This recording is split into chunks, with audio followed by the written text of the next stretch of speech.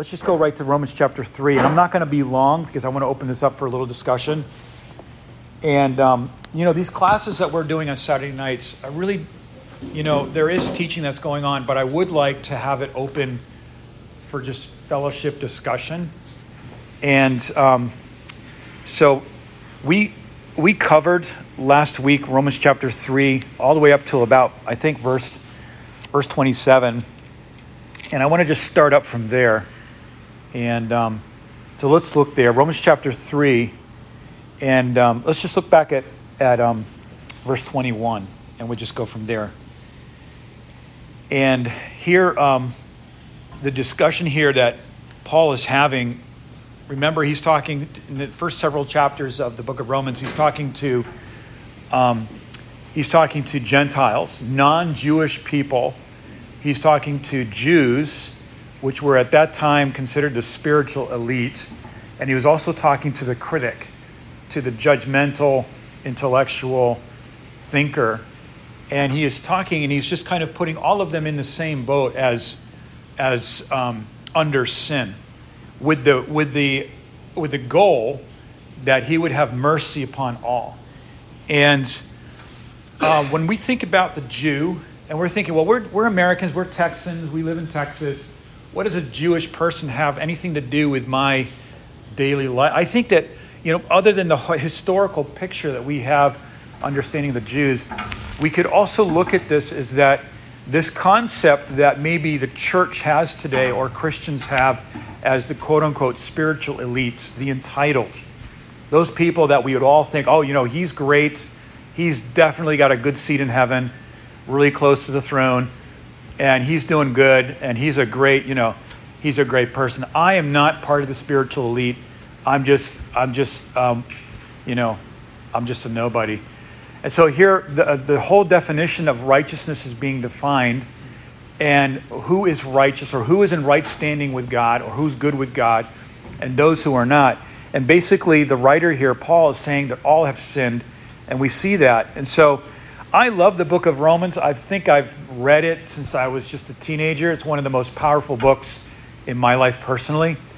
And in verse 21, it's being established that God has proven that the right standing with God is not through the law. And so basically, we established in our last class through what Paul is writing here is that righteousness cannot be attained. It has to be a gift. And Paul proves that. And you may be a believer for 20, 30 years, and if it's not clear to us yet, God will still work on that. That righteousness in our life is something that's got to be a gift. It's got to be a gift in our life, and it's something that my right standing with God, the fact that I have peace with God today in this cafe in the month of February 2021 is not because of my history with God, my history of serving God, or my history of good works. It's really because Christ is my justification. He is my propitiation. He is my sacrifice. And other than that, I am lost and a derelict spiritually. God's righteousness in verses 22 and 23, I'm just going to quickly go through this, is now ours. No distinctions. There's no distinctions between the Jew and the Gentile, and then the critic. And that means this, is that in the eyes of God, there is no spiritual elite. And I say this because during the Roman Empire, during the time of the Judaic religion, and then this group of individuals that were like the spiritual mafia of the day, like the religious mafia, the Judaizers, they would follow Paul. Everywhere Paul would plant a church, these legalists would show up behind him. As soon as he would leave town, they'd show up, talk to the new believer and say, look, Paul's, he's a little radical. He's really on fire. He's a bit zealous.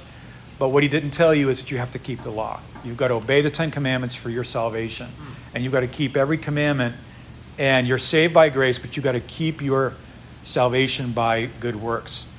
And so they really undid a lot of what Paul had done in preaching. As a matter of fact, in the first 7 years of Paul's ministry in Asia Minor, which is today Turkey, the first 7 years, within 7 years of Paul planting those churches, most of those churches, it is believed that most of those churches just became inundated with a Judaic legalistic faith. And that's why Paul had to write the book of Galatians, one of the most amazing books in the New Testament. And so God's righteousness is now ours. I heard it this way, and I like this illustration. It's put this way, that when we look at the word faith and the living by faith, look at it like this: that faith is the hand of the heart. It does no work. The hand of the heart does no work to earn salvation, but only accepts a gift that someone else provides. Our faith is like the hand of our heart, that it's open to God and it's receiving something from God every day. It's not something that we're trying to establish and maintain ourselves. We can look, some of you in this room are involved with ministry, or in some ways representing ministry. And when we think about our ministry, when we think about what we do, our righteousness or our right standing with God has nothing to do with anything else other than what Christ has done. That means if I fail in ministry, then I'm not a failure. If I succeed in ministry, I'm not a success. I am what I am today by the grace of God. And that's why, and something, we live in the Bible Belt. We live in a culture that's very churched, right? And I think that we unconsciously, I myself can do this, begin to judge ourselves based on our religious performance. Okay? Most of Christianity has become behavioral modification and sin management. What that means, behavioral modification means that I can change my behavior, but my heart stays the same. There's just no conversion, right? There's no change. And sin management is just this. It's like, you know what? I can manage this. I got this under control. You ever talk to an addict? I got this. I got this. And there's an addict in every one of us saying the same thing. I got this. I can manage this. I don't need to take this to the cross. I don't need the exposure and the humility and the humiliation of understanding that I'm a broken person. And I can manage this. And you know what happens? It always ends the same way, right? It always ends where we just discover that we're a wreck. We're a wreck, We're a burning pile of ashes on the side of the road, and somebody's got to come and help us. And something? We as human beings really wrestle with that pride. And we really don't want to be that wreck on the side of the road, because we want people to think that we're doing great, that we're righteous. But something? Faith is the hand of the heart, and we're just reaching out to God. And until we, like Billy said, until that moment where we say, I'm 100 years old, my wife's not much younger, and we cannot. And they had to have a son by faith. Think about that. If you're married, think about that for a second. They had that, they had to do it by faith in their life. They had to live by faith in their relationship. And so God declares this righteousness because of Christ. And so verse 27 is where I want to really hit this here. And then when I move on. Verse 27, for then what becomes of our boasting? It's excluded. So that means there's nothing I can boast about. Like whether I planted churches, or I've been on the mission field, or I've baptized 20 people last month, or this or that. There's no boasting.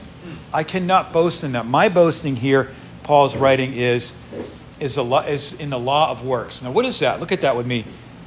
By what kind of law? By a law of works? No, but by the law of faith. But by the law of faith. What is the law of faith? And what does that look like? And then I just want to talk practically for a couple minutes about walking by faith in your life. The law of faith is this, is that because all of our good and all of our bad has been crucified, there's no now anything that we can boast in except for that which is done in our life by absolute radical trusting in God.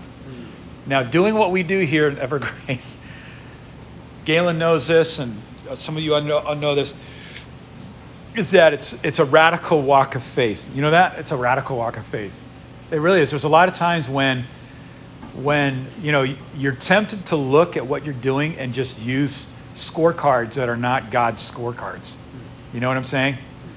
And what are the scorecards that Christians use today to just, what are the scorecards? Like what are the measurements that people use? Like, well, your first 20, your first 100, your X amount of baptism, all of these numbers that we use. But if we were to use those scorecards with the ministry of Christ, then he would be looked at as and I want to use this term, I want to be careful how I say this, but the modern day church machine, which is just like, if we were to use those standards and those measurements to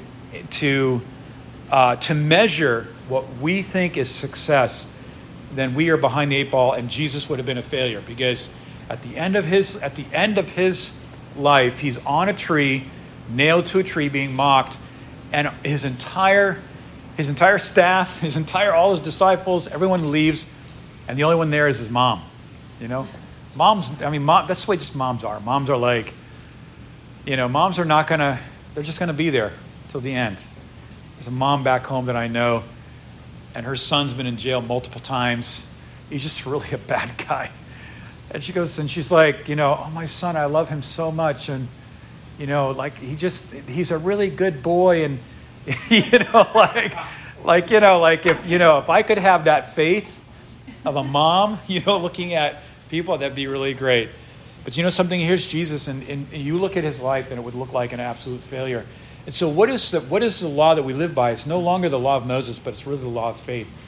And I want to just mention this here, is that, and this resolves the dilemma with the religious elite, the Jews, the religious unelite, the Gentiles, the dirty Gentiles that were like enemies of Israel, and the critic, and all of these individuals that look so righteous. We're really in a place where no one is righteous, no, not one. I don't know, like if you've been in a church, or you've been in a circle where you really, you really don't feel like you measure up. I don't know if you've ever felt that way, that I'm not one of those guys on the stage. I'm not one of those guys that are out there doing this stuff. And we start to judge ourselves on a law that is not what the law that God uses. And here's the law of what's the law of faith? It just means this, is that the law of the land, the thing that matters in my life, is those things that I do by faith that's motivated by love. When you take a step of faith, and this is, if you don't remember anything from this class, just remember this, is that when you and I take a step of faith in the moment of temptation, or when you and I take a step of faith in the moment of utter discouragement. Have you been discouraged? You ever get sucker punched and you can't breathe and you can't even take a deep breath, and you are so discouraged and you blew it, or you're about to blow it, and it's like you just say, God, I'm just going to take a step forward, and I'm just going to throw myself at the merciful hands of God. Have you ever done that? No one's in this room has ever done that, right? Okay. And it's at that moment, in Romans chapter 1, verse 17, the righteousness of God is revealed. Get it? Romans 1, verse 17. And I know one of these guys taught on it. Romans 1, verse 17, the righteousness of God is revealed from faith. And if you started in faith, and then you're looking at an exciting faithful walk, but you're in that dash moment right now where you don't know, like, where it started great and it looks like it's going to get great down the road, but I'm kind of like in this between A and B. The righteousness of God is being revealed through you when you and I refuse to throw in the towel. Amen? And that's walking by faith. Abraham walked by faith. He walked by faith. And you know what? Every one of us have something in our life that's like Abraham, where we can't bear fruit. And it's impossible for us to bear fruit. And it's impossible in our marriage or in our family to bear fruit. And it's like, we just want to throw in the towel. And like God says, I'm going to bless you. I'm going to move in I'm going to do some awesome things. And you hear a message that's really great. And then your response is like what Billy said. Well, God, look, there's no fruit. I don't even have a son. How is that going to work? I think that when we take a step of obedience and the hand of our heart reaches out, we say, God, I want to receive something from you today. And that's what church planting is. That's what serving God is. That's what living as a single person is. That's what a that's what a business owner does, is that, every day my hand goes out and, Lord, I want to receive something from you today. Lord, I know I'm not worthy. I know that I'm weaker than any, but I'm the chief of sinners, Paul said. But I'm reaching out to receive something from you because I'm convinced that I cannot make it happen myself. And until we get to that point where we resign from our intentional determination to do something for God and we have been persuaded in an undeniable way that we cannot in any way do anything other than just wait on the Lord with open hands. It's not until that moment that we receive something from God. Because as long as we're chasing the dream and we're chasing it, guess what happens? It runs from us. And we just throw in the towel and we resign it to God. And waiting on God is not passivity. Just waiting on God is like, it's an active waiting. It's just an active waiting. It's an active waiting. Never underestimate how God can do something huge through one small step of faith. Paul said in 1 Corinthians, he said, there's a great door open to me, but there's many adversaries. I was reading that verse this morning, thinking about our trip to Iraq and Turkey, and just every day there's just something that comes up like, but it's just, I'm just thinking, there are people over there that we're going to meet, and their pictures are going to be on our refrigerator next year, and they're going to be a part of our life, and we'll be in touch with them. We'll be texting them. There'll be Iranians maybe, there'll maybe Kurds, and there'll be maybe Americans that are over there. Because you know something, when you take a step out in faith, and it's when you're hoping against hope, in obedience to something that God has said, when we do that, we are opening a door for the righteousness of God to be revealed. Because righteousness is revealed from faith to faith. Another word for justification, and it's in the English Standard Version in 1 Timothy 3:16. It says that Jesus, he was justified by spirit, or justified in spirit. The ESV puts it like this: vindicated. Vindicated. Do you know justification is another way of just saying vindicated? Meaning that you were under condemnation, you were under accusation, you were wrong, yet someone fought for you because they believed in who your innocence, and now you're vindicated. And that sweet vindication, isn't it? Like, I'm vindicated. I'm vindicated. We are vindicated. When you take a step, guess what? When you take steps of faith in your life, the resistance is going to come from the weirdest places, maybe even from your own family. Maybe family members that really know you after the flesh, they're going to be like, you're going to do what? Like, who do you think you are? Do these people really know who you are? Wait till they find out who you really are. Or maybe you're talking like that to yourself. Wait till these people find out who I really am, And guess what? When you take a step of faith in the right direction, and you communicate that vision, and you pray over it, and you think about it, it's like the thing that's the last thing that we think about when we go to sleep, and what's the first thing that we wake up in the morning thinking about is that heart vision. It's that faith dream in our heart. That we would come, that we would come here to Texas, and that we would see a body of Christ develop, and that we would see vision and people's lives changed, and people encouraged to go in their calling and move forward. There's so many discouraged people today, right? There's so many discouraged people today. And when you take a step of faith in your life, you're going to encourage people. You're going to encourage people. You really are. And when we take these steps, people are going to look at you and say, you know what? He's believing against hope. And he's walking in this by faith, and I'm seeing the righteousness of God through that. Okay? And when we walk by faith, then, and I think this is a good time to mention this, but, we have the idea that God rewards us for our faith, and it may be so in the initial stages, but we do not earn anything through faith. Faith reckoning causes us to understand our right relationship with God and gives him the opportunity to work. Faith is not like, I'm working up some kind of faith, a currency that I can trade in for favor from God. Faith is just basically resting in what is true and just and believing God for what he's already done. Faith is not emotional, by the way. Faith is, many times it's not emotional. Like when you sat down in this chair, you didn't even think twice about it. You didn't look at the structure. You didn't ask it questions. You didn't look at the history of the chair or who sat here before. You just sat down because in your mind there was a disposition of thinking that this is going to hold me up. That's faith. When you and I take a step of faith out and we say, you know what, I'm gonna obey God in this. God gave me this idea,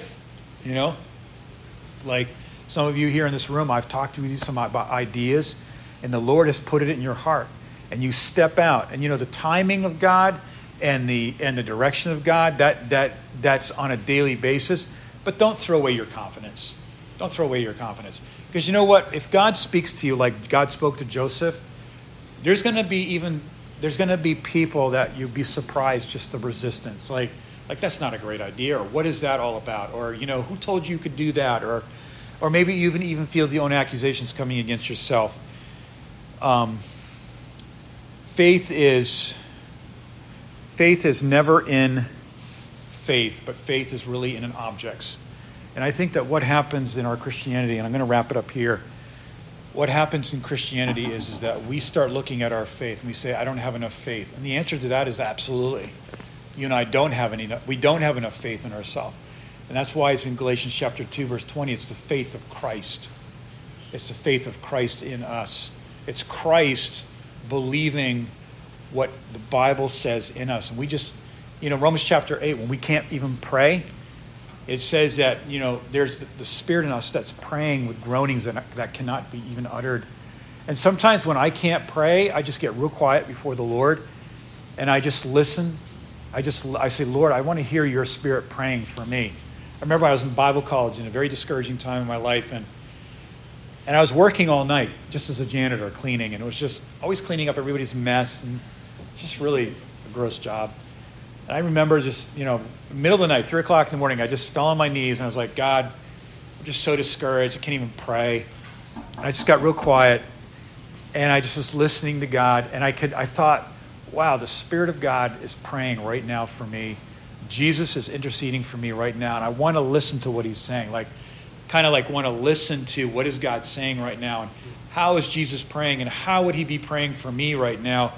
How would he be groaning, and how would he encourage me? And as I just thought about verses in the Word about how intercession is happening, it really encouraged me and that really builds faith. Faith isn't an object. Faith is a person.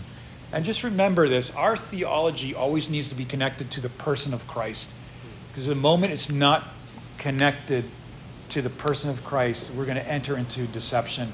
And it's just going to be another version of works, another version of religious agendas, and a righteousness that's not of Christ.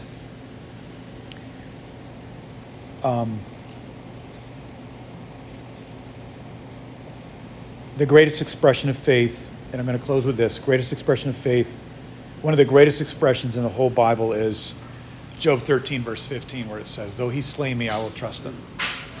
Though he slays me. You know what, God, I don't know what you're going to do, but if you kill me, if you decide to kill me, I'm just going to trust you.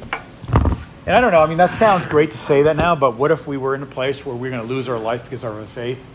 You just trust God for that moment, that God would bring us there, if that's his will. But though he slays us, I will trust him. And that's just walking by faith. And something, when you and I take steps of faith in our life, we are revealing a righteousness that we could have never, ever attained ourselves. And people are seeing an invisible kingdom. Faith, and I'll just close with this, faith will always reveal one kingdom or the other. When you take a step of faith, the Speedies moved down here, right? And then some of you came here by faith, said, I'm going to come and I'm going to support Evergrace by faith. I bet that just those steps of faith in your life revealed, just suddenly curtains were just pulled to the side and you're like, wow, I am seeing warfare now. I'm seeing the kingdom of the enemy that's coming after me, or I'm really seeing the kingdom of God being established in my family. You know what I'm saying? When you and I walk by faith, we're just pulling the curtains of the material world aside, and we're starting to see things. Wow, I'm seeing warfare now. I'm seeing spiritual operations. I'm seeing Ephesians chapter 6. I'm seeing it's not flesh and blood anymore, because faith is always going to just deal with flesh and blood. It's always just going to put it in its place. Because when you take steps of faith, you're going to be like, you know what? I know John has a vision just to be in ministry and to serve the Lord. And I bet, John, when you're taking those steps forward, there's a lot of flesh and blood, that your own flesh and blood that comes at you, right? It just wants to discourage you and just throw you under the bus. So when we do that, we're always going to see the faithfulness of God. It will never change. We're always going to see the invisible made visible, and we're going to see the righteousness of God be manifest in a world that is just blind to it. So I just want to finish up there.